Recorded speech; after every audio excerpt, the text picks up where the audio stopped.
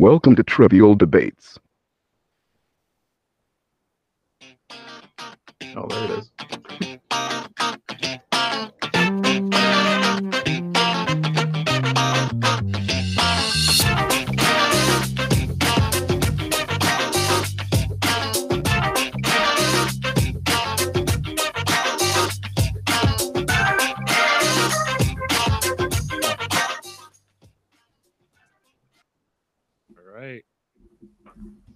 Hello, welcome to Trivial Debates, the pop something. I can't remember the whole script, but anyway. The ultimate pop culture challenge. Oh, who's that in my ear? That must be producer Dave. All right. Pop culture challenge. Yes, this is where we take pop culture and kind of flip it on its knees and basically debate. Obviously in a game show type format. I don't remember any of the script, as I've already told producer Dave, so feel free to jump in anytime. We do have three excellent contestants with us today. I'm calling this myself. I'm calling this the Clash of the Titans because this is what I've been looking for a while. Forward to. So first up, who's our first one? Jamil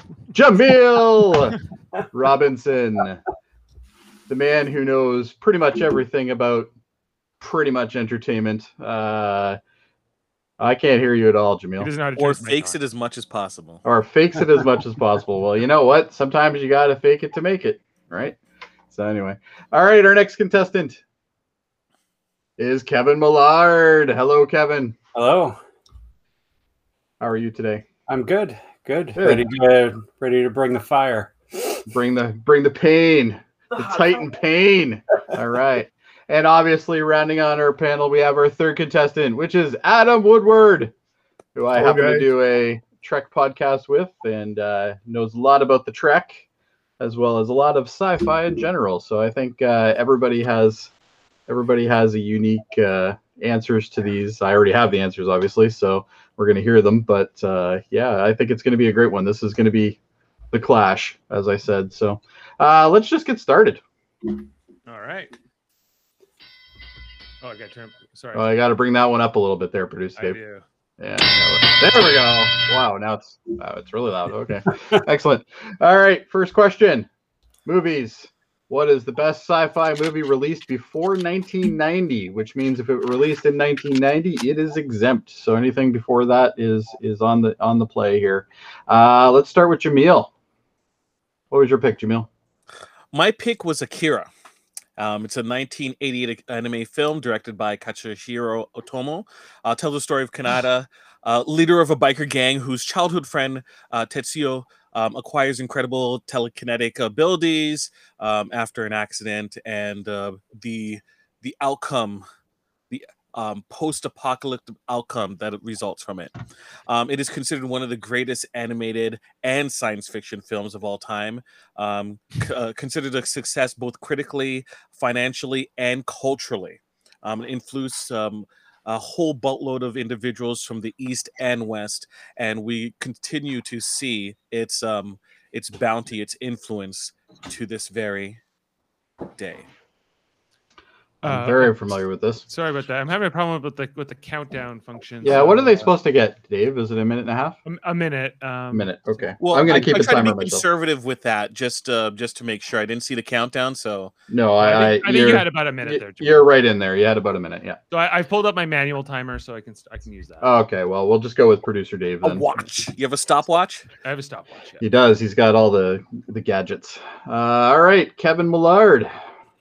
All right, so Let's I hear your picked answer. Escape from the Planet of the Apes.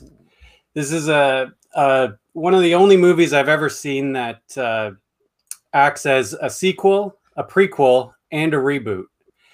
We have apes that have been shot back in time to 1973 from the future, and they saw the world destroyed.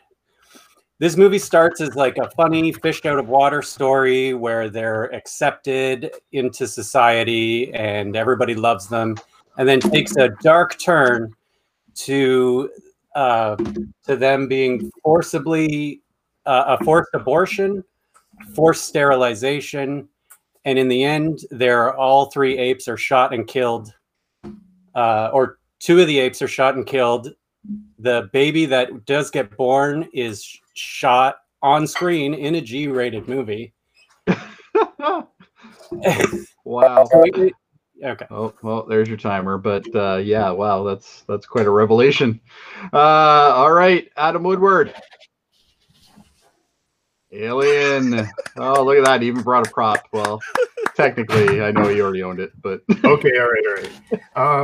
Okay, this is definitely one of the most influential films in the history of film, which was really great about it at the time. 1977, I believe, was, or 70. I can't remember, 79, I think it was. It was pretty cool because, first of all, it was on the heels of Star Wars, and it took what that hopeful, fun movie was and totally turned things around.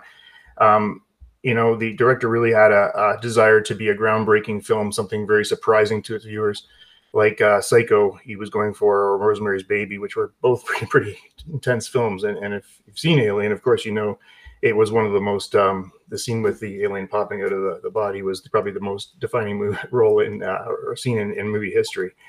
You know, the ship itself, the way that the crew was depicted, you know, they're working class people just looking for a paycheck. They didn't want to go to this, you know, they got moved over to take a look at, you know, a ship in distress, found the alien. And the alien itself, the creation of this alien that not only attaches itself to your face, deposits an egg in your body, and you think you're great. And remember that opening scene, that inner scene where you know, John Hurt fell on the table and the alien burst out of itself. And the way that was filmed, the actual crew, the cast members didn't even know that was going to happen. So the horror you saw in that film was actually them reacting to that scene itself. there we go. That's our time. All right.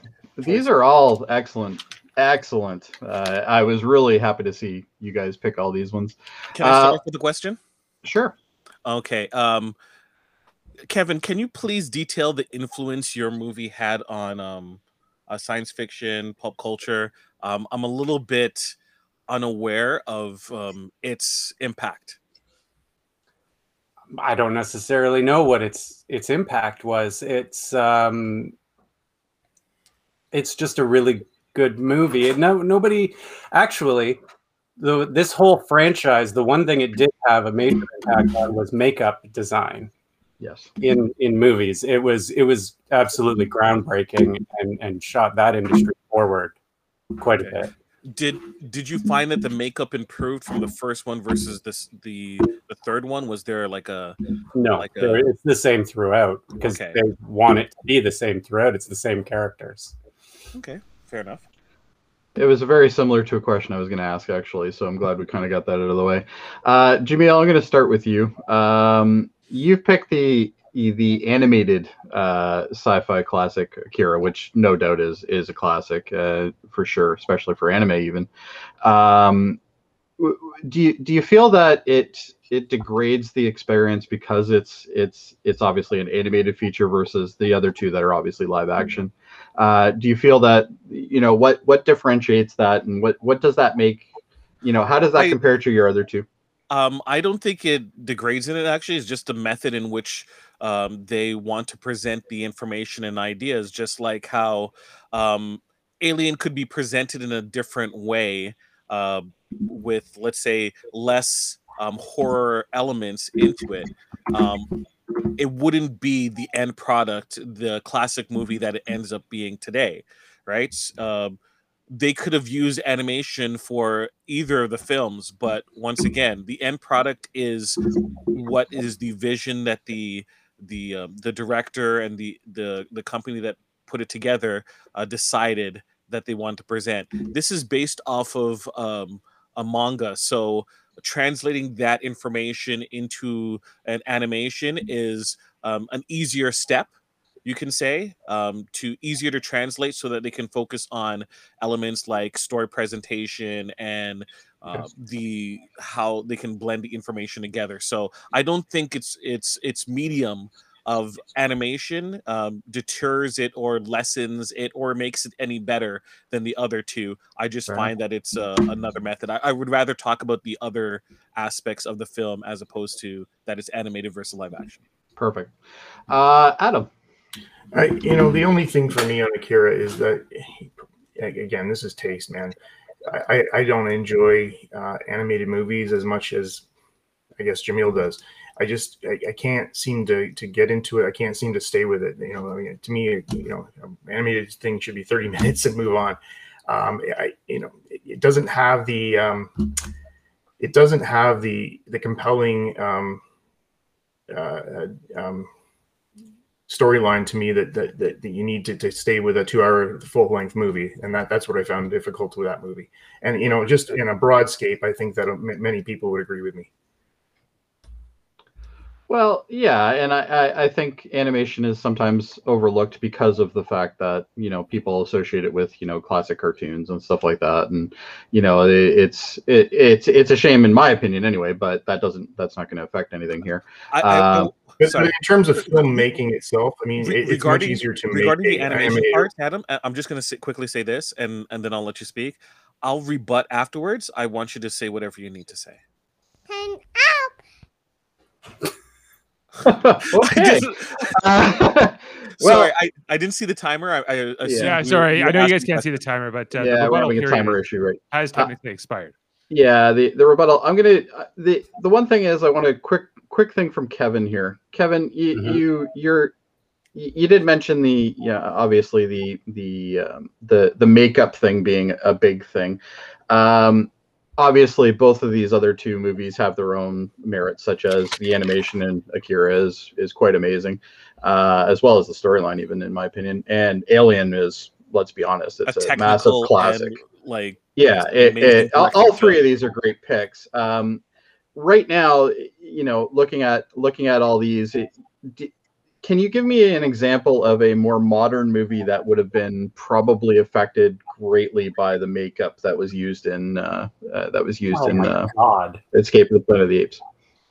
Just rough estimate. The new Planet of the Apes? I don't. The new Planet I have no idea. I'm not familiar with the makeup on the. Yeah, fair enough. Well, you know what I mean. But what I'm trying to say is, is there something that kind of sits out and makes you think, oh, going after this movie, obviously this was an inspirational. I don't mean just this modern, but anything like that. But anyway, that's fine.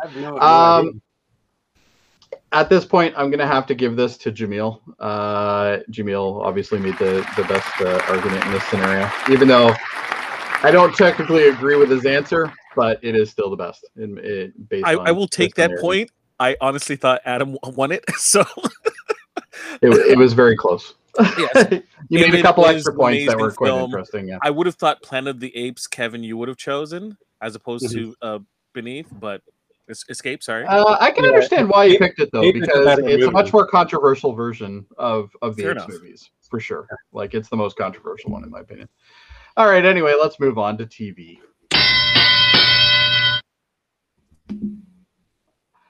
If you could erase one comic or superhero-based TV show from existence, what would it be? And what I'm saying is, obviously, this is a TV show, or obviously it has to be a TV show, but it can be based on a comic book, can be based on a superhero, anything like that. We're going to start with Kevin. All right, this will be quick. The Incredible Hulk, the 70s Incredible Hulk.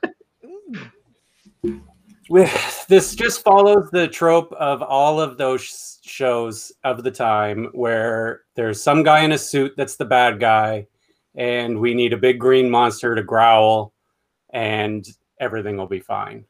Also, but the main reason that I would erase this is because it's David Banner. David Banner in this. And does everybody know why they named him David Banner? It's a great name. No, that's not why, Dave. Because Bruce was seen as too gay. That's really seriously why they did that, and that's why I would erase it from existing. It's boring and it's bigoted. Interesting. All right. Can't go much further than that one, can you? Let's go with Adam. Mine is quick as well. Mine is the greatest American hero of the 80s. And honest to God, this was a typical 80s show when you have a goofy guy finding something, whether it's power or a friendship or whatever it is. and seeming not to be able to control it, not knowing what to do with it. He was a high school teacher. He's basically, but the funniest thing is that even without the suit, he's a hero, you know, trying to save troubled students, you know, and this was the real message of the show. It was loved back in the day, Great theme song. but I couldn't, even as a 10-year-old or whatever I was at the time, couldn't stand it. I found it just boring. I found there was nothing controversial. There was nothing exciting about it. And he was just a clumsy superhero back in the day that actually took away from other superheroes, in my opinion. And, you know, it's funny when you think about that television of that era, it was very, very consistent with that. But I absolutely hated that guy. And whenever I hear that song, which is Loved, it just aggravates me. Okay. I'm going to turn into Bruce Banner. And I use Bruce, by the way. There you go. Sorry, I had my own timer going here so I can keep track. Jamil, what'd you pick? Believe it or not, I picked Smallville. It's a WB show that ran from 2001 to 2011, 217 episodes of mediocre garbage. Sorry, mediocre at best, right?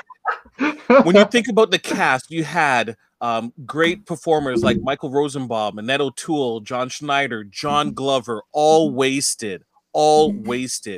You had the controversies that came out of it, including members that had sex tapes and illegal drug charges, not alone being used to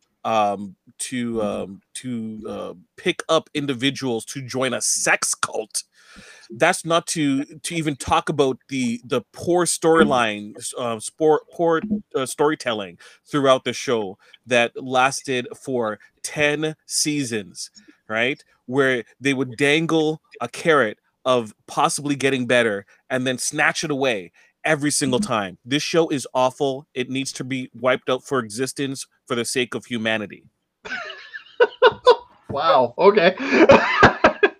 How do you follow that? At least yours had mediocre storylines. I disagree. Regarding the Incredible Hulk and the Greatest American Hero, they're a product of their time, which had very procedural shows, just like the Littlest Hobo, just like all those other shows where they would be introduced to a scenario, solve it quickly, and then it'll move on to the next episode. People can jump in and out. They don't have to. Sorry? You're not knocking Littlest Hobo, are you? I'm not knocking Littlest Hobo. Good. It's a better show than both of them, right? whereas at 2001, television was already stepping up its game in terms of its writing and providing compelling storylines. And this show just disregarded that completely. You had Buffy going on in the same channel, shown just before it, which had compelling stories from beginning to end, except season 7. And this show was not even able to like cheat off of it. Like it should have been just like writing on their wrist to do something.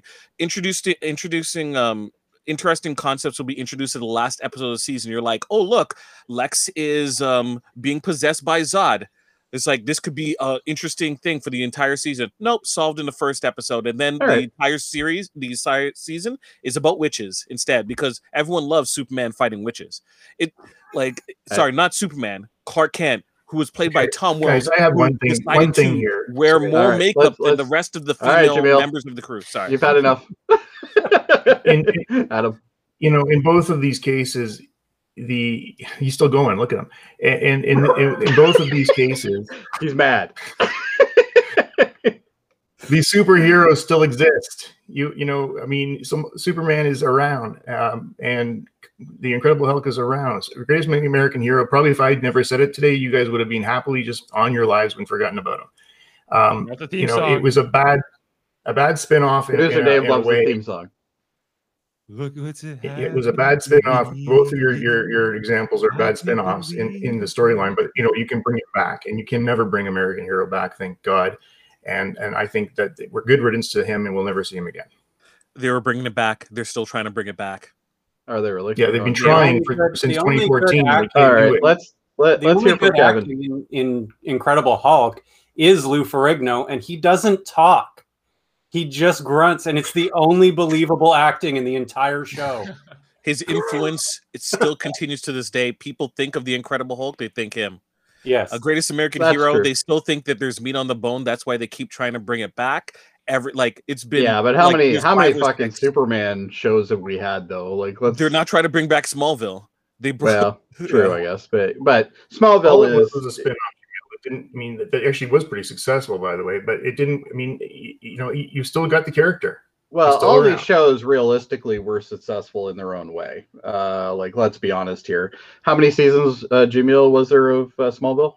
10 seasons. Yeah, 10 seasons. You can't tell me that it was not successful. Obviously, it did 10 seasons. Sex Now- cult.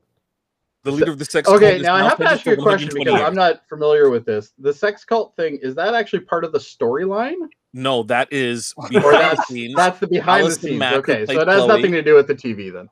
It It's does irrelevant. actually. It's It irrelevant. does actually because they It's were a lot able of Vancouver-based. because of Smallville's existence. Allison Mack was able to use her contacts to recruit people to the sex cult. Wow. Okay. Anyway, I don't know if it technically has a bearing on this question, so I don't think the sex cult thing really makes a difference. If Smallville Even though didn't that's exist, interesting. you wouldn't be able to do it. All right. Quick question here, Kevin. Mhm. You obviously have the character out of all of them. You have the character that has the least amount of words, the least amount of lines. And you even said, Lou Ferrigno is probably the best part of the whole show. What was the worst part of the show? Everything around him. The worst part of the show is the fact that he is David Banner. It's not true It's not to even the a- story. okay. It's I for a getcha. stupid reason. An improvement, All right. maybe. All right. And one more question, just quickly for Adam. Adam, out of all of the superheroes we're talking about here, clearly yours is probably the underdog. But in this case, technically, probably the least relevant of the three.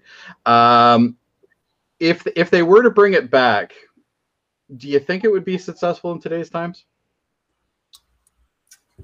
If the storyline changed dramatically, where he wasn't this goofy school teacher, trying to solve his kids' problems, I think they need to go a lot further into. I mean, look, you've got a whole new since 2020, I guess, since the whole new superhero genre is really being created by Marvel and DC, is in the movie theater. If they followed that script and that I think it would be probably fine. But the thing about, like, when you look at Spider-Man or Supergirl, and those ones just come to mind for me, is when they find their powers. They find their powers. They're, not just goofing around and can't fly straight. And I just that's So and he's that's an why the incompetent guy- superhero. That's kind of what you're saying. He's Okay. just, yeah. Either way, let's move on. I've made my decision. Jamil, even though you did have a very compelling argument, I don't believe that your show needs to be erased based on what you said. If I'm going to go with anybody, I think this time I'm going to go with Adam. Based on what he said. So we're going to give it to Adam. That hurts so much. Sorry, Jamil. It's just, you know what? Sex cults aside, it did 10 seasons. And I know a lot of people who were pretty happy with it. So, but anyway, it's either way, the argument was still better in my opinion. Okay, next one up.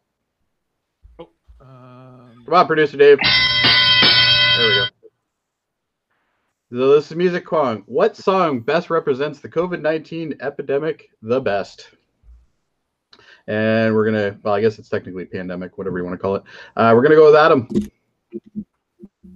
I didn't even hesitate here. Went with Johnny Cash, The Man Comes to Town.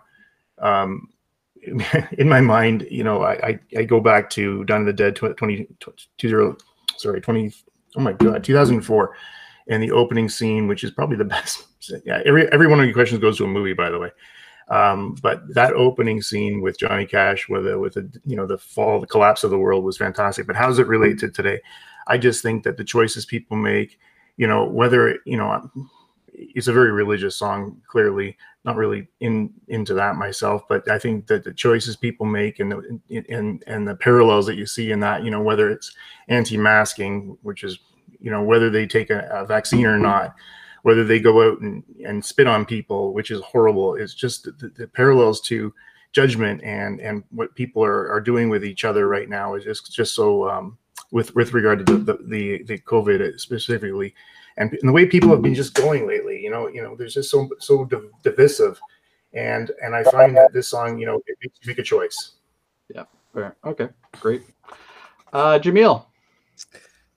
Folks, my song choice to represent COVID-19 epidemic pandemic is Andrew WK's "Ready to Die" from his 2001 song that was released. It is an upbeat party anthem that Okay. upbeat party anthem. I find that kind of I perceive it as being example of the COVID COVID itself, and also people's reaction to it, from the health care frontline workers to the idiots who do not take it seriously. This is their time to pay. This is their judgment day, right? These individuals now, they're getting ready to die and they're getting ready to kill, right? COVID is killing people, and people are dying from it. People who are dying from it don't care, and they're going out to kill people by living their lives without a care in the world. I'll go on. And yet you started that with party anthem. I'm pretty impressed. Party anthem. If you heard the song, I have. Yeah, I listened to it after you mentioned it. It's very, kind of uppity. So when I first started listening to it, I'm like, what is Jamil on? But no, I understand what you're saying. Kevin. All right, Jesus, you guys went like dark and deep with that. I did not. I went with 9 Inch Nails. Every day is exactly the same. Oh, God. That's a good one. That's a good one. And do I need to say more? All he says through most of the song is every day is exactly the same, and repeats that over and over again. And that's what this pandemic feels like. All right. Well, that's, you know what? All three of you picked songs that, number one, surprised me because I wouldn't have thought of them. I had to listen to Jamil's because I wasn't familiar with Jamil's, but the other two I was definitely familiar with. Jamil, the first thing you mentioned was Party Anthem, which it clearly is. Do you feel why? That... What's that? Why? Yeah, I guess that's really the question I'm going for here. Why would you pick a party anthem? I would understand that I had to do a lot of heavy lifting with this one. I have a strong connection to this one, mainly because, like, it sucks. It sucks, and people are dying. And then at the same time, you have people who don't care and are spreading COVID, and they're killing individuals without a care in the world. At the same time, you're thrust into, as an essential worker, into this where you have to go in, and you are hoping that you don't die, and at the same time you're hoping that you don't kill at the same time as well. You're basically put in a position where you could be doing both of them, and it's the reality, but at the same time you still have to go through it. So I listen to this a lot every day going to work. Kind of I think it got me through. That's the answer I was looking for. Yeah, something like that. Yep. Okay, Adam, go ahead. I think you can compare Jamil's song to my song. There quite a lot. However, I think the message is a little more clear in mine as far as the divisiveness that's coming. Looking at the totals of real deaths in the world, we're nowhere near the Spanish flu pandemic death rate. However, you're still got people dying. I think that the divisiveness that this is creating, and people being angry with each other, and just seeing, because I don't think this is going to go away. Like working in retail right now, you have these anti-maskers out there that are causing problems, and they're just going and causing shit. Yeah, and they're not going to go away. And I just think you have a real. There's no real in that particular debate. There's no middle ground. There's no middle ground in anti-vaccines. Like, get it or not. And we all work with people that are not going to get it. What the hell? Yeah. Okay. Like, get it. Or I'm getting on a plane in 2 months to go back out west. I need to, I don't like that fact. And I feel like I'm going to be angry with people who aren't. And that's where I find that anger of the man comes to town there. Fair enough. So anger on your side for sure, and really it is an angry song. He's kind of angry at the audience in a way, that song. So yeah, I can understand where you're coming from. Kevin,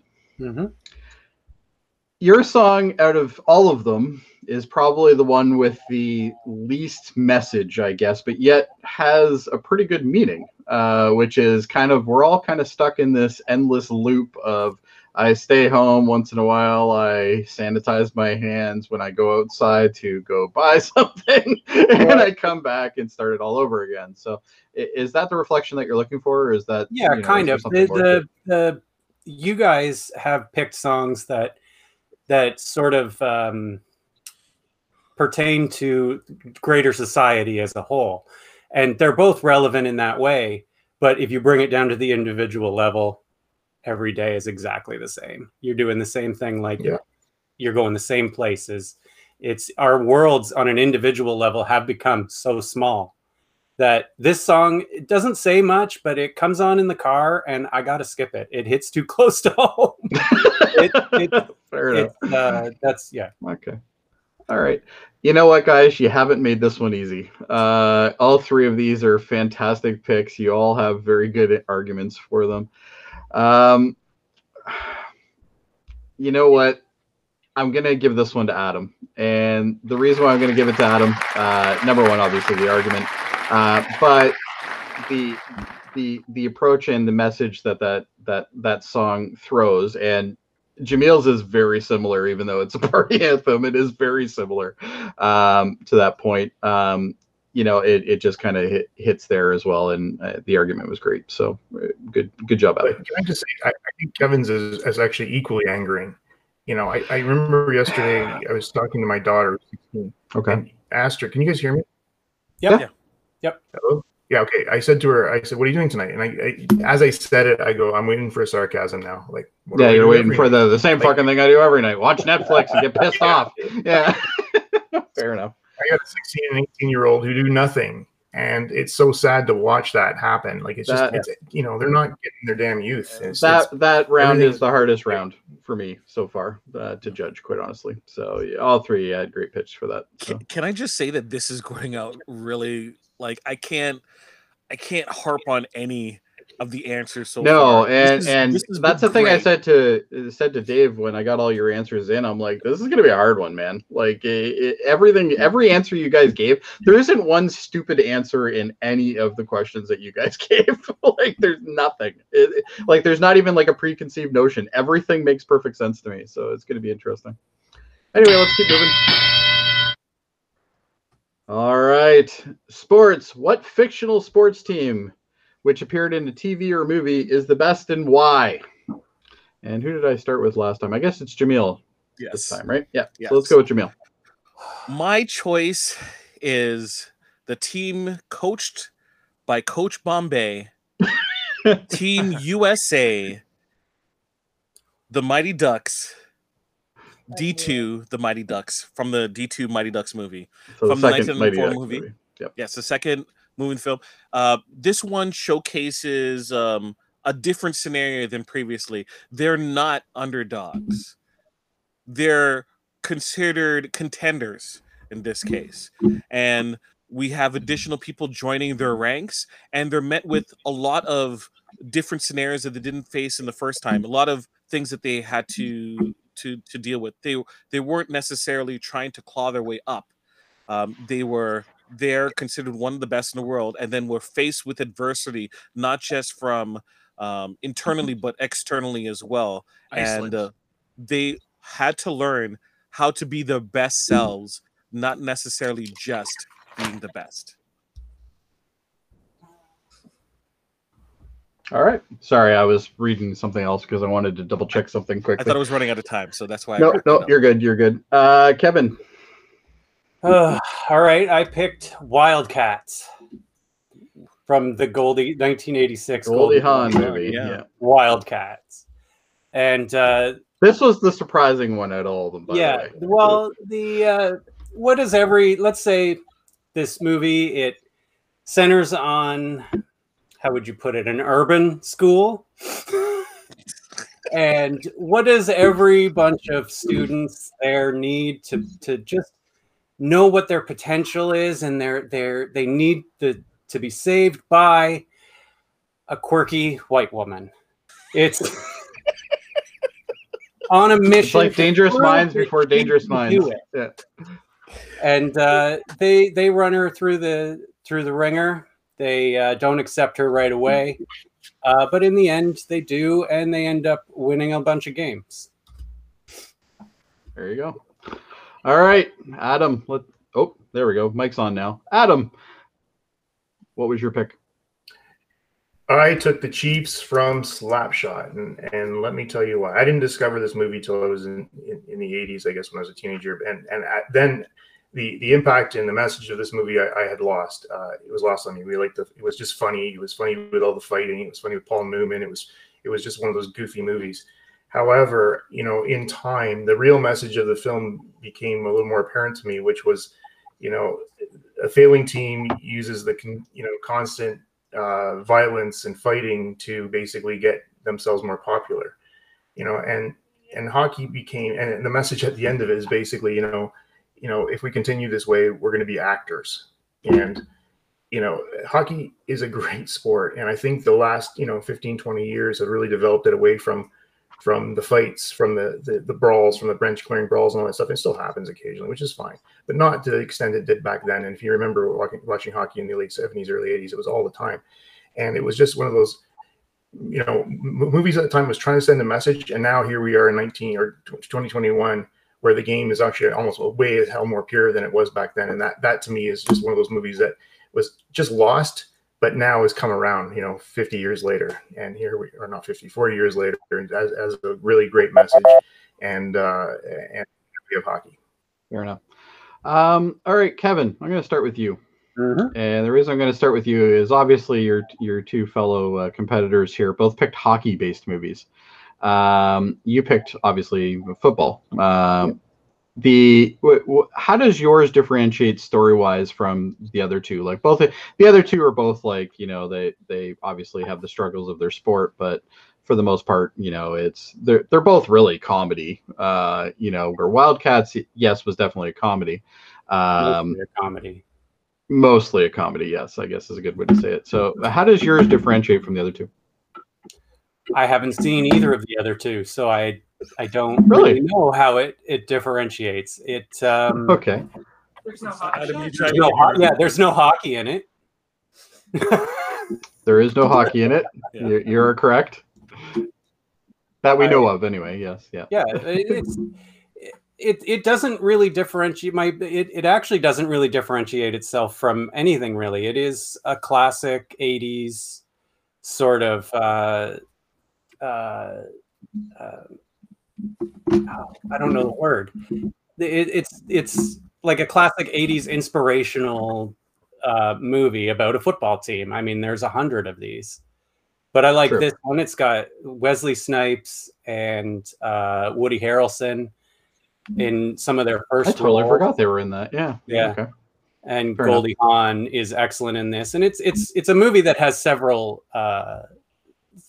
stories kind of going on in it, but it's fair enough. Okay. The team is good. The team is funny. All right. Jamil. Yes. You mentioned something. Before Jamil goes, go ahead. Can I just ask a question? Mm-hmm. Doesn't it have to be a fictional sports movie? Sports team? Ooh. Yeah, the Wild. I think you just qualified yourself.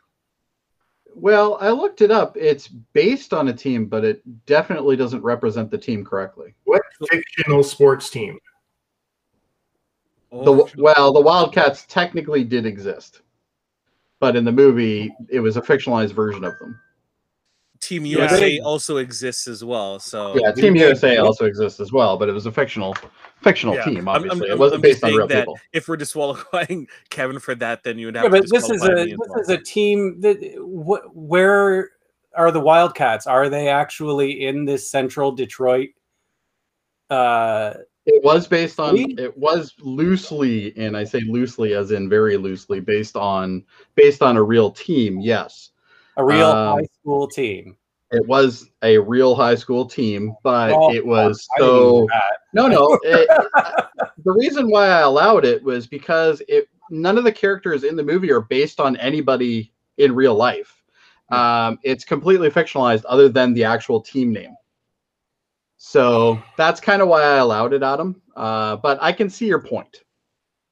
Okay. If you had gone with the Mighty Ducks, I wouldn't have fought it because that was before the team came around. Right. True. Not like he's arguing. Well, the Mighty Moody Ducks were or made something. because of the Mighty Ducks existed because of the movie. So it's, you know, it at the time it wouldn't have Which was existed anyway. pissing me off too because of the stupid Disney, you know, getting into it and all that crap. But anyway, that's another thing. That's a whole other. I wanted to stay away from any type of based on true events. That's what I was that's why I looking didn't for. pick the Titans If as well. somebody did pick something that was absolutely based on something like Remember the Titans? Remember the Titans would be It's a a great little bit too close. example It's of not that. Yeah. fictionalized That's the reason enough. why I wouldn't have allowed those. Yeah. But all three of your picks are yours out of all of them, Adam, is the most fictional because it is completely fictional. Yeah. The other two are technically based on other teams, but because they are both completely fictionalized versions of the teams, I allowed it. It's like saying, you know, how am I going to not allow that when You're the judge, Jody. I'm good. No, I'm Good. just saying. I'm What just do you mean saying by that's reasonable. best? How are you defining best? Well, best to me is based on what they're gonna argue about. Yeah, we're going to talk about that, Dave. Well, Who we're would trying win in to a anyway. hockey On game? Jody's Team toes now. USA, Mighty Jody, I Ducks? trust you. I trust you, Jody, in your decision. Don't pander. Don't pander. Anyway. No, I just want to stick it to Dave. That's why. I just want to know, oh yeah, if the Chiefs played the Mighty Ducks in a hockey game, who would win? At least they can play the. See, the- no, okay, I wasn't going dis- that far because then I would have had to I say. disagree with that point, and I'll tell you why. Right? The Chiefs would absolutely destroy the Mighty Ducks because the Chiefs are adults, right? Play against teenagers. We're talking about the best, right? And we can define what the best means, right? Weren't they like 20-year-olds playing teenagers? All right. You know what? Jump Street. I've man. heard enough. Let's just move on. I'm actually going to give this one, and no reason other than the argument that I saw in front of me. I'm going to give it to Adam, but not because he was bitching about the fictional teams thing. Okay, so just so you know, it was how he explained things. So that's the reason why I'm going to give it to him. So let's just move on. Oh wow, Adam, you got 3 already. Wow. Okay, well, you guys got some moving to do here.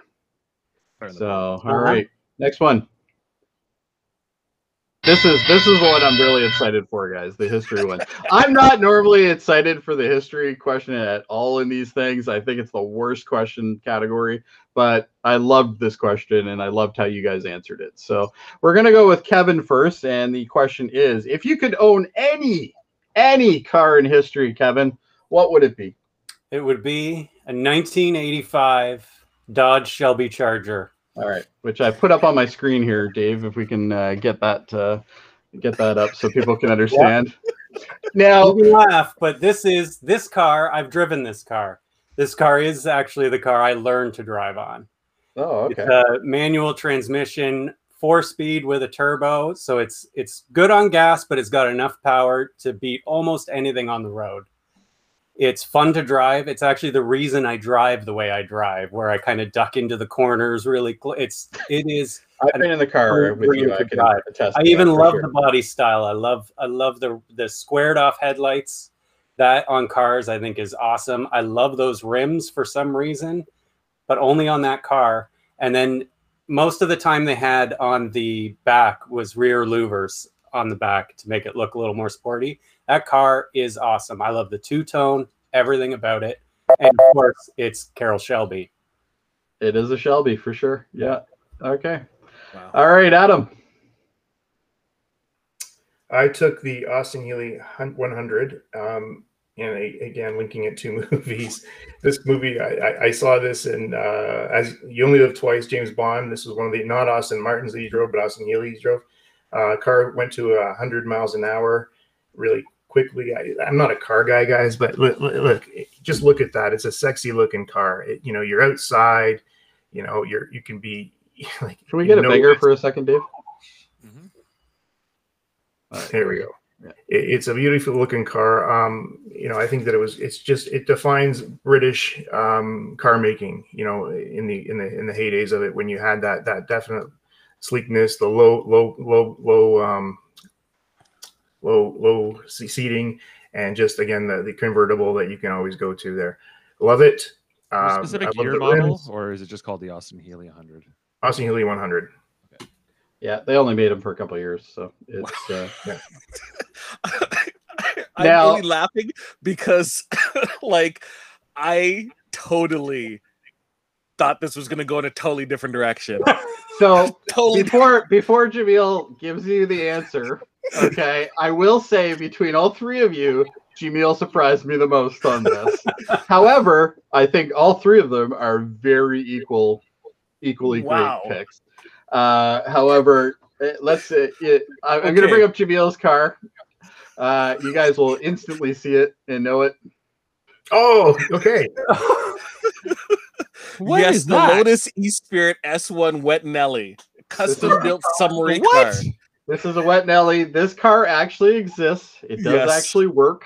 It does. Current owner is Elon Musk. Elon Musk, yes. It Currently was owns that car. so the other non-Aston Martin James Bond car was for the film The Spy Who Loved Me. It actually does work. And I'm happy to know that Elon does intend to make new versions of it with a Tesla engine. So I'm eagerly awaiting to be able to travel on land and sea in style with this one. This is just an amazing concept car that is actual real, like an actual real thing. It doesn't look as classic as Adam's Choice. It's a beautiful car, and it probably does not have the maneuverability as Kevin's car. But my gosh, land and sea, I will drive like a king, knowing that I can go on both. Right? Just imagine. Not just quickly, like, but you can do it. not quickly, but I'll get there eventually. Where are you going in the water? Where do you need to go in the water? This is All an right. excellent question. I was waiting for this question to come my way. Thank you very much. You're Thank you very much. It's I'm when your driving GPS downtown. tells you. I'm driving downtown Toronto. And I see the Gardner Expressway locked up. Oh, yeah. I see the Lakeshore locked up. Well, you know what? Go to the beaches, float right into the water. I'm already come out at Mississauga. I just cut out the time What there. is this car's top speed underwater? You gotta take all the needles off your And car. I don't want the after answer you not. I don't exactly know, but you know I what? don't think you're getting there any faster underwater. You know what? I can wind down the No. windows with a net and also do a little fishing as well. Right? You can't do that in your car. Can't do Yes, that I in your can. car. I just have to be on a bridge. Right? Okay. Most Um, likely, no one's going to be able to steal it if I park it underwater too. How are you gonna get in and out of it Oh my god! if it's So parked underwater? So it is a wet vehicle. That means Yes. I would still have to be in scuba gear inside the vehicle. Yes. But Oh fuck that! I know it coming You're into gonna it. drive I'm on around board with it. Scuba gear gear, all the you're So, time. so based on your example, what you're saying is you're driving down, a street in Toronto, and you decide you're going to hit the water instead. You have to pull over, put all your scuba gear on, No, man, I'm driving then with it. you're driving with driving it. with that You're on just every driving in day. normal downtown Right. traffic with your scuba gear. Yeah. Okay, fair enough. All right, let's quickly. So wait, just so I'm clear again. In the movie, he did not have to put on scuba gear. No, I'm talking in real life because this is a real life car. the real car. Yeah, but Right. So in I'm real not, life, I'm you not have to put on expecting scuba your gear? vehicle to have like machine guns and like. Wait a second. Wait a second. Real, So I have want to you put to on have scuba this car so I can see you drive around with your scuba gear on See, everywhere. even Kevin wants me to have this car. There you go. You know what the issue with this though is there's going to be a headline later. Jamil Robinson found dead in car because he forgot to fill up his scuba gear or something like. Fill up my tank of gas and also my tank of oxygen. There you go. They are all real. I did check them. I actually did check the specs on all three of these cars. I don't have them handy, but I did check them. Kevin Answer isn't Kevin's lying. question about how fast? Kevin's car is literally, and I'm surprised he brought it up, but when it comes to maneuverability, it's rated amazing. It's got a great maneuverability. Adam's car itself has extremely good pickup. It's about 7.5 seconds, by the way. 0 to 100. Yeah, I don't really care. It looks great. Yeah, looks great. it's a gorgeous car. All of them are interesting cars for sure. Kevin, why would you take your car over, let's say, Adam's car? 4 seats. You 4 get seats. That's Four it. seats. 4 You can seats. bring people I can in. fit more people in. part of it. The car is everything. It's fun. It's sporty. It's got muscle, and it's practical. Not underwater though. All right. Personally, I think Like that I those said, cars, practical. Sorry, Sorry, go ahead, Adam. those 80s cars and that look, I just felt, yeah, I remember them too, but I just felt they sucked. Like, they don't look good. Come on. What do you got against that? No, one? I Knight Rider love car. the square headlights. All That right. was like an Austin But that's Powers a beautiful car. car too. I mean, I'm not going to put the two. All 3 of Yeah. them have their own merits. You know what? Based on what's been said, I'm going to give this one to Kevin. I'm giving it to Kevin. And Jamil, your car is not practical at all.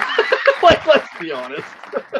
I'm just saying, if it's good enough for the richest man in the world, I was on that until he said that you have to wear scuba tanks. That's dumb. I just want to be upfront. It's a marvel with of it. technology for sure, but it's okay. Anyway, let's keep moving. All right, next round. Ooh, this is a tight race now between 2 of them. Anyway, looks like Adam's going in anyway. Wild card. If you could tell your past self to hold on to one item from your childhood, what would it be? Adam. Oh, my Star Wars action figures. Coming out of that movie, it was fantastic, and I remember begging my parents at the time to buy me some action figures. And it was a Friday afternoon, and I got Darth Vader, and I got Luke Skywalker, and I got R2-D2. And I remember opening them up. This is my first time with any kind of toy like this. They took me places in my mind like you wouldn't believe. I clicked Darth or R2-D2's head so much it stopped clicking eventually. I used to tie Luke Skywalker to a kite and fly him up in the air. And Darth Vader was, one of those just evil guys that, scared the crap out of me as a kid and just was the bad guy. And then I got more and more and more of them now. However, as they become more valuable, but I can't even. I wish I even had them just to look back on fondly and go, these were the original ones that I had as a kid. Because again, hours and hours of play with them that just I just remember it fondly, and it's one of those things. And looking back as I say this, it's not so much for the money; it's more the memorabilia and the emotion that comes with them, I think. All right. Great answer. Jamil. Okay. I'm going to be a little sentimental with you all. That was the I whole would point of this question. Yeah, I would pay whatever money I could to get what I had from my childhood, and that would be a picture of my grandfather, like an actual picture of his face. I do not have one. All the pictures that we have of him are, from far away, and full body shots. You don't really get to see the face, the facial structures, and as my age progresses and the time away from his passing, the features become less vivid in my mind. And knowing that there will be a time that I won't be able to recall him as best as I could years ago, that I won't be able to share what my grandfather looked like with my children and my other family members as it goes on. It hurts my heart, and I would wish I actually still held on to that picture. Unfortunately, I don't have it. I wish I could. Well, damn. All right. How do you follow that? Kevin! I'm not. Kevin. Son of a bitch. All right, Kevin. Let's hear it. Why? Give it a go. I actually really struggled with this question because I don't really have, as someone who has thousands and thousands and thousands of baseball cards worth tens and tens of dollars, They're worth that much? I don't really hang on to things, but I picked my original Game Boy. Okay. And because I had the Game Boy, I had the light and I really wish I'd kept this to show my kids how bad it was, but how much I loved it, and just where gaming had come from. But the original Game Boy is not good enough for me to like buy another one and to show them. So I wish I had held on to that. I have a couple kicking around still. I don't have my original childhood one, but my kids are old and they don't care. So fair enough. Yeah. My kids are the same way. They're like, you played on that, But anyway, okay. Well, this went a little bit sadder than I thought it would, for sure. Adam, you mentioned the link between these action figures and the experiences that you had, such as flying the kite and stuff like that.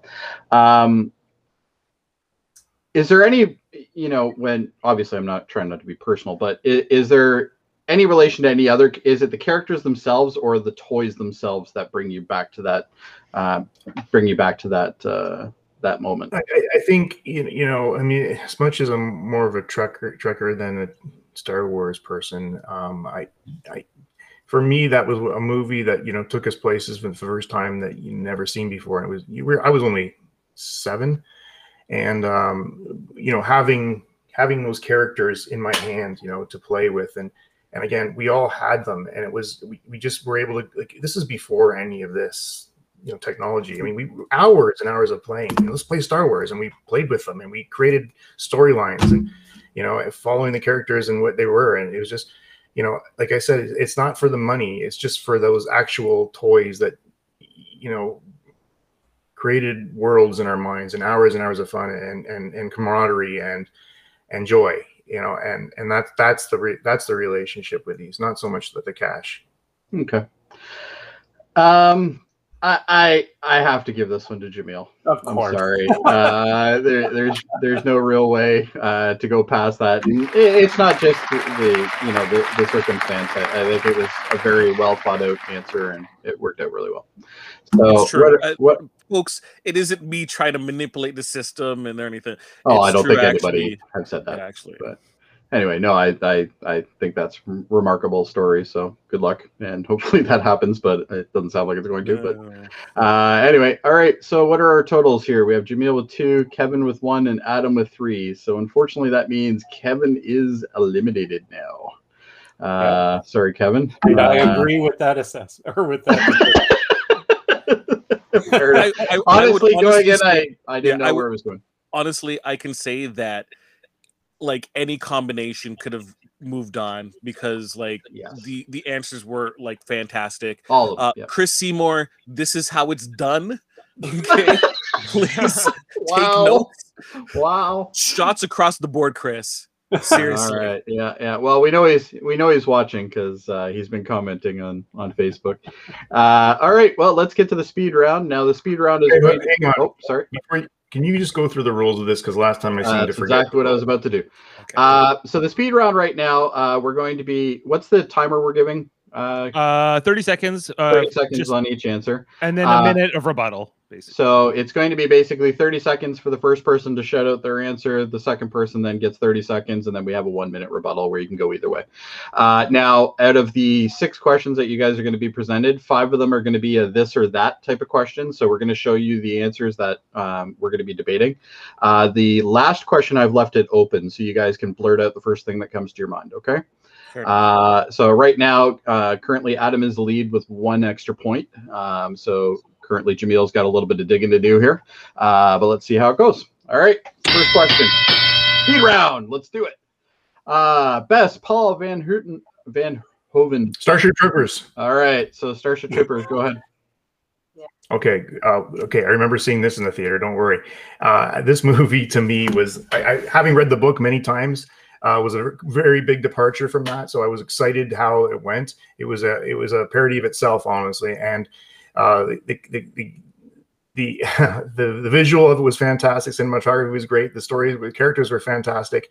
I loved the shower scene, which was revolutionary at the time, and just the whole battles against the bugs and the okay. Excellent. So you get RoboCop. Jamil, so go ahead. RoboCop is an amazing film, just as Starship Troopers is an amazing film.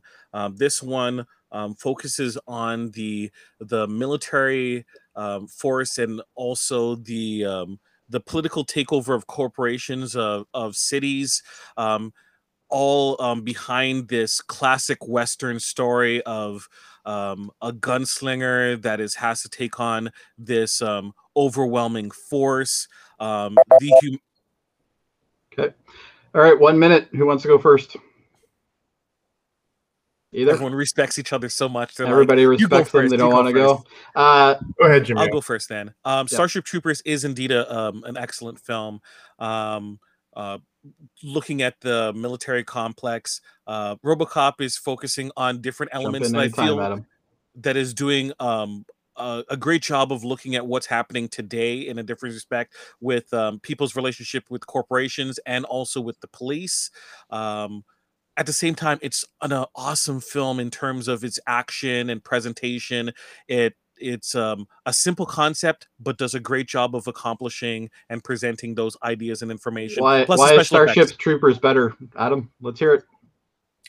I think it's simply because it takes the broader picture of the world in general, not so much citizenship. You've denied people human rights, unless they do something for that, and that in itself is questionable right off the bat. So to become a citizen, you must serve. They weren't allowed to vote, stuff like that, until they did service. Yeah, and you can't have a baby until you serve in the army and stuff like that. So there's a definite coercion on behalf of the ruling class to do it here.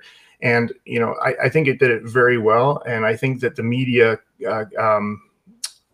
propaganda, the way they were portrayed as being just actions or facilitators of what the government wanted to get done was crazy as well. I think I've heard enough. Oh, look, just happens to be the right time. I'm going to give this one to Jamil, and the reason why I'm going to give it to Jamil is he cut more into all the different layers of RoboCop, where you kind of started that, but you didn't. You ran out of time. Both are great films. Like, if people haven't watched either of them, they're both parodies too, which both of you guys mentioned right away, which was great to see. Yeah. All right. Well, actually, that puts us back to tied again. Okay. All right. Next one, and feel free to blurt out your answer first time. So this is the worst sci-fi. All right, so Battlestar Galactica is the worst compared to Babylon 5. All right, let's hear it. Battlestar Galactica is a worse science fiction show because even though its beginnings were good, it deteriorates to a complete mess where they have nonsensical storylines that don't really conclude. It's basically the exact same thing that happened to Lost, where they didn't really have a clear-cut direction and they kept changing things on the fly, where you don't feel satisfied with any of the characters' endpoints at the conclusion of the show. Adam, Babylon 5. Can't talk about it. Okay, well, so I guess at that point we're giving it to Jamil then. Great. At least people watched Battlestar Galactica. True. Oh, see, now, Adam, that would have worked out great for you. I'm a people. Well, that was implied, Jody. Oh, was it implied? Well, until I hear it, it wasn't implied. Anyway, all right. I lucked out. Adam, honestly, lucked out of that one. I've never seen Babylon 5 either. It's good. Right, yeah, next question.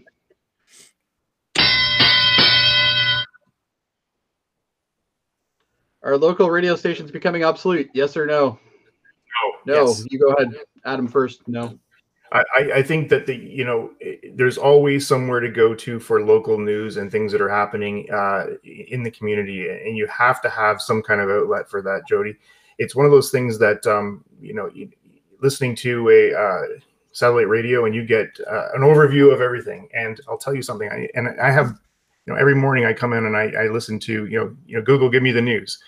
And the news from that perspective is a very broad view of a national or worldwide perspective that just you don't get from a local radio station. Okay. Jamil, you say yes. It is obsolete. The reason for that is the information that local radio provides can all be provided a million times better in other formats. So music, you can get it better from various Spotify and YouTube and other functions, and you have more control over what you get. In terms of news, you can have even more focused news where you'll be provided more details as opposed to little snippets that you'll always be wanting more from radio stations. Plus, you can avoid commercials, which is always constantly detriment to radio listeners. Okay. Unless Okay, either so of you my- got something to say, I already have an answer here, but go ahead if you. My have answer something. here is very simple. Is like, first of all, news is, you know, I'm not going to go to music because music's irrelevant. I agree with that point. But however, news is important. You're never going to get a local broadcast from anybody, any other source than somebody in the city or town or wherever you might live. It's relevant. It's necessary. It's also told to you. You know, I don't want to go searching for news somewhere else on the web, especially when I'm driving to work. I have to have it on audio. You know, as far as the commercial side of it, I think that's also relevant because you know sometimes a local advertisement does matter to people and where they can buy their local food or whatever it might be. But it is necessary to the community. Jump in anytime, Jamil. need to. Okay. In terms of local advertisement, the whole point of the advertisement is to get to a population that would come into your store. If not enough people, which is not happening, listen to radio, then it makes it inconsequential. It's a waste of money. In terms of news, you're getting local up-to-date news on other platforms such as YouTube, TikTok. All right, time's up.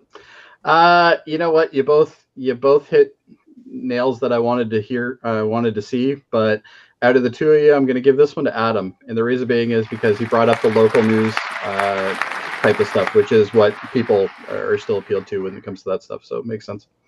All right. Good job. Exact same, I would say. I have a funny feeling that you guys could argue either one of those both ways.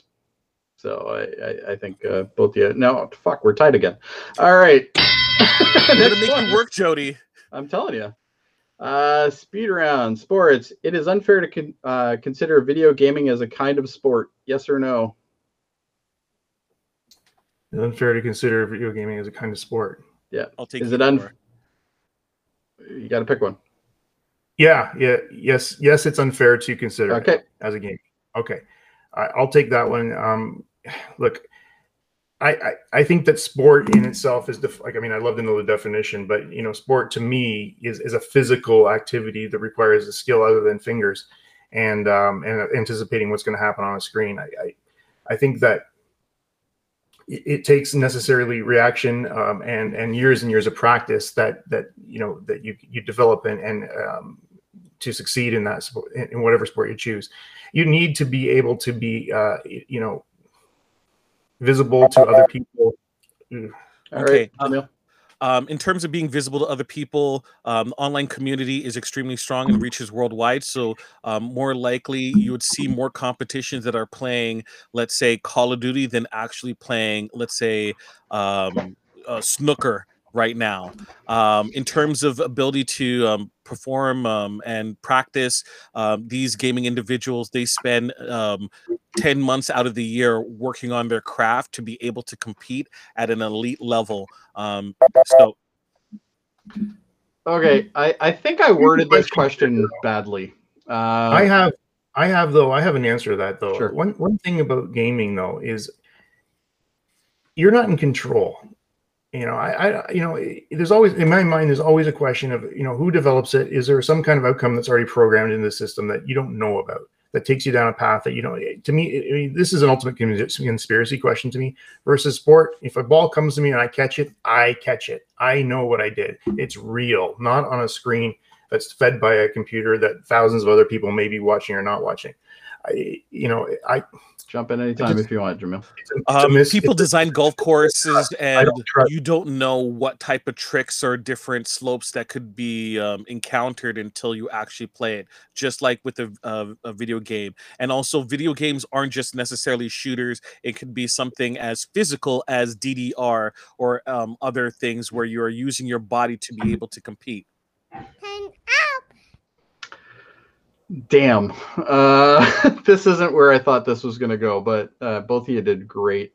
I have to give it to one of them, right, Dave? Yes. Like I can't give them both a point. All right. You've done it before. You could, but it would make it redundant. It would make it redundant. Okay. Arguing wise, Shit, they're both really good. You know what? I'm gonna ask Kevin. Is Kevin still around? He's there. He's muted. Wait, which argument do you think is better, Kevin? I don't know. I understand your struggle. They were both so good. Yeah, that's my like problem. Maybe Jamil had an edge. Okay. I'm kind of thinking that too. Okay, let's go, Jamil. But I am very reluctant to do that. Let's put it that way. Adam, you did great. I love debating with you because, like, I'm like, man, I would say that too. He's really good at picking up on the little cute stuff, which makes it very hard to judge him sometimes because he just kind of jumps in there and grabs them. All right. Are we on the last question, Peter? Second last. Oh, okay. So we still got two. Okay.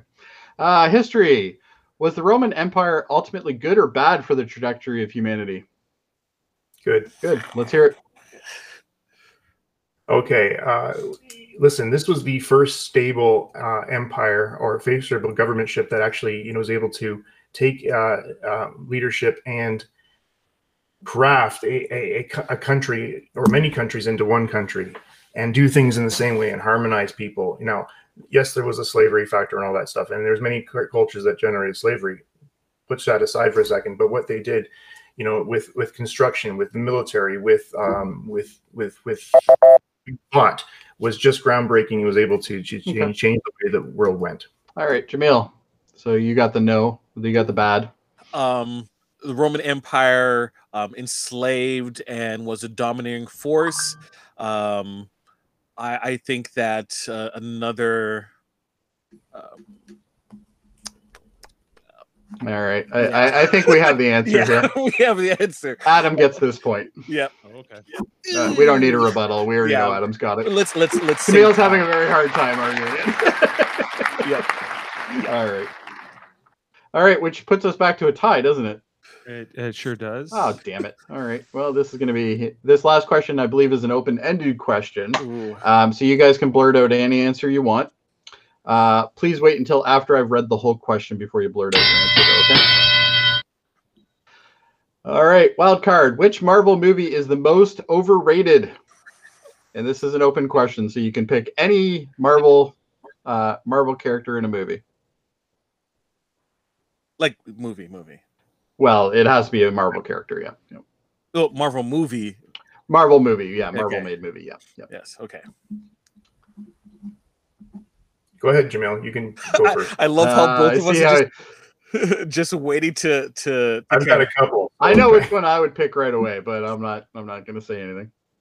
Okay. And it won't affect anything, so. I would choose. You know what? Screw it. Spider-Man 2. Spider-Man 2. All right. Spider-Man 2. Let's hear it. Spider-Man 2 is an overrated film because of the success and popularity it has, despite being a mediocre at best storyline, where you have the main character basically use his secret identity to get out of every single issue that happens. He has problems with Mary Jane, reveals a secret identity. Problems with Doc Ock, uses secret identity. I'm suddenly good again and can be rational again. I'll help you, Peter. All right, Adam, let's get an answer from you. I take Captain Marvel. I think that movie could have been done so much better, and you have a very strong female lead, very strong female character. Who, and you guys know me from the Star Trek stuff. I support those kind of characters in movies, and I think it just fell short as far as what it could have done to portray women's rights, women's ability. Because in the end of the movie, she's got the whole universe to police, and it's not. It needs, to me, a Marvel character needs to sort of be home based, and the fact that she disappears and comes back in, and then even to the final Avengers movie sucked. All right, Jamil, why is your movie crappier than his movie? It's not crappier, it's more overrated. Excuse me. Although Captain Marvel has made a lot of money, it is not considered a critical darling at all. Where Spider-Man 2, people constantly rave about the quality of work. And you're talking about Raimi's, right? Raimi's Spider-Man 2. Right, which is considered still to this day, for whatever reason, as possibly the best comic book movie of all time, which makes no sense. Look it up. Can we give Adam a little bit more time to look up the information about why this movie sucks so bad? And I'll keep going. You have the train sequence where Peter Parker, the character, is known for having a secret identity as one of his most important components, has it taken off, where you have the people on the train say they won't tell. They won't tell. The movie was so obsessed with post 9/11 New York glorification that they refused to present the residents of New York in any type of negative light. All right, Adam, let's hear you. Yeah, I was looking up. I honestly don't remember Spider-Man 2. I was trying to remember how bad it was. Now I remember. But coming back to Captain Marvel, I think that the character itself just didn't connect. It didn't. That movie didn't do it as far as the other Marvel movies in terms of comic relief, just in terms of message. I just think it fell short. Didn't like it. Didn't like the reaction with Nick Fury. Didn't like how he lost his eye. Didn't like anything about it. It was just overrated, and just a sad story. Adam, one question. Yeah. Do you think that people think Captain Marvel is a good movie? No, actually, I don't. Nobody seems that. My kids don't like it. It's just one of those movies. But we were all told to go see it. That's true. That is We were all very told true. to see it. Okay. Yeah. I think I've heard enough, even though I will tell you right now, the two that you guys have picked are literally the two that I would have picked if I had to pick two of them. Because both of them, I feel both your things. Captain Marvel, in my opinion, is probably the worst of the Marvel, that generation of movies. And the Spider-Man 2, can't say I'm a fan of it at all. Between the two arguments, I want to give it to Adam, but I'm going to have to give it to Jamil. Even though I do believe yours is actually more overrated. I still feel Jamil had the better. I will preface this that this is something I've been arguing for over a decade publicly and have been shunned for it. So the individuals at Rotten Tomatoes, when they have panels, I have talked about this. The people at Honest Trailers, I've talked to them about this. This is something I had a polished argument about this, so that it was kind of.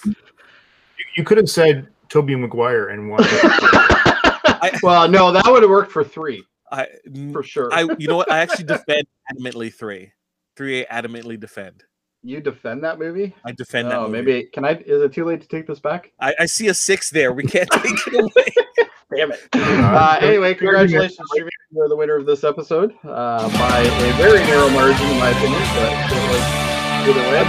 Adam, I'm 1-1 against you. 1-1. Well done, Jeff. Wow, that music. We have to have a rubber match eventually. So, oh, really? Okay, so Adam's 1-1 and you've 1-1 when you guys were pretty together. Sure. Dave, you can chime in now. I allow you I'm to here. chime in. I'm here. Yes. Okay. So, all right. Either way, great answers, guys. I think y'all did really well. A lot of surprises. That's all I can tell you, especially in your answers. When they started coming in, I'm like, wow. Okay. You guys did great. Now, Trivial Debates is obviously something that we do once a month. Certainly one of you guys are more than welcome to host. Producer Dave, you got anything to say? Yeah, we do have to get our next host in mind. I know. Did we talk? I can't remember. Adam, did we talk about you hosting or not? But no, I'd host for sure. Yeah, okay. Well, I'd be up for that if you'd be. And Chris Seymour is learning, so. Oh, that's good. I'm glad to hear that. Chris Seymour is learning. He's taking notes today, guys. I love you, Chris. Even though these guys shit on you, I love you. All right. These guys, just these guys. I've never done it. Look, never done it. Jody. I would only call it out because I know Chris has it in him to win again. Oh, Chris can definitely win. Anybody can win this show. That's what makes it interesting. Anyway, gentlemen, I thank you all for your participation. It was great. I guess we have some shows to plug, Dave. Do we? Yeah, sure. I can go ahead and plug them. Okay, one second here. So, hey everybody. was producer Dave. On Tuesdays we have our Star Trek Deep Space Nine rewatches. Kevin Millard is on that one, and so is Jameel Robinson, except when he's working nights. And check that out every Tuesday. We're watching every episode of Deep Space Nine in order over on Live Long and Podcast, our Star Trek themed You guys channel. are what, season 3 now? Season 3. We're getting into some. It's getting better. You're getting to the good stuff now. We're getting to the good stuff, but it's mixed bag. Then on Wednesdays, Adam Woodward and I and Jody Simpson, we watch original series episodes, not in order. We're almost done. Yeah, soon. we got Private Little War coming up next Wednesday, or this coming Wednesday. Check that out, Wednesday at 8:00 p.m. And then our other Star Trek radio theaters, which we do Star Trek script reads, still getting a bunch of those edited and things like that. But we did one last night for Star Trek The Next Generation's episode Cupid. We had Jody Simpson playing Q. And badly won, but I did. Yeah. You were good. Yeah, I had a lot of fun with last night's. And then we create edited versions afterwards. Plus our other channel, Super Mater Brothers Podcasting, where we do non-Star Trek related TV and movie reviews. Jameel Robinson and I just finished up a 10-week review of Big Brother Canada 9. And plus we've done like Westworld, Survivor, Tiger King. The Serpent. We've done Marvel Cinematic Universe stuff with Ashley Millard and Jameel. Tiger King seems like so long ago now. I know, it feels like I want to go back and watch that. Getting back to Kevin's music answer. Yes. So all of these channels and content under the Super Mater Brothers Podcasting Network. All right, and that's a network now. I guess. All right, take us away, Jody. Thank you very much for joining us, guys. I do appreciate it, even though I'm a little under the weather today. So hopefully my hosting wasn't too bad. But you did a great job. Thank you. Even though I know it's not totally sincere, but good. No, anyway, just kidding. I'm kidding. Anyway, thank you very much for joining us, and hopefully you'll join us on the next episode. Do I have anything else to say, Dave? Because that's it. All right, let's do it. Let's get started.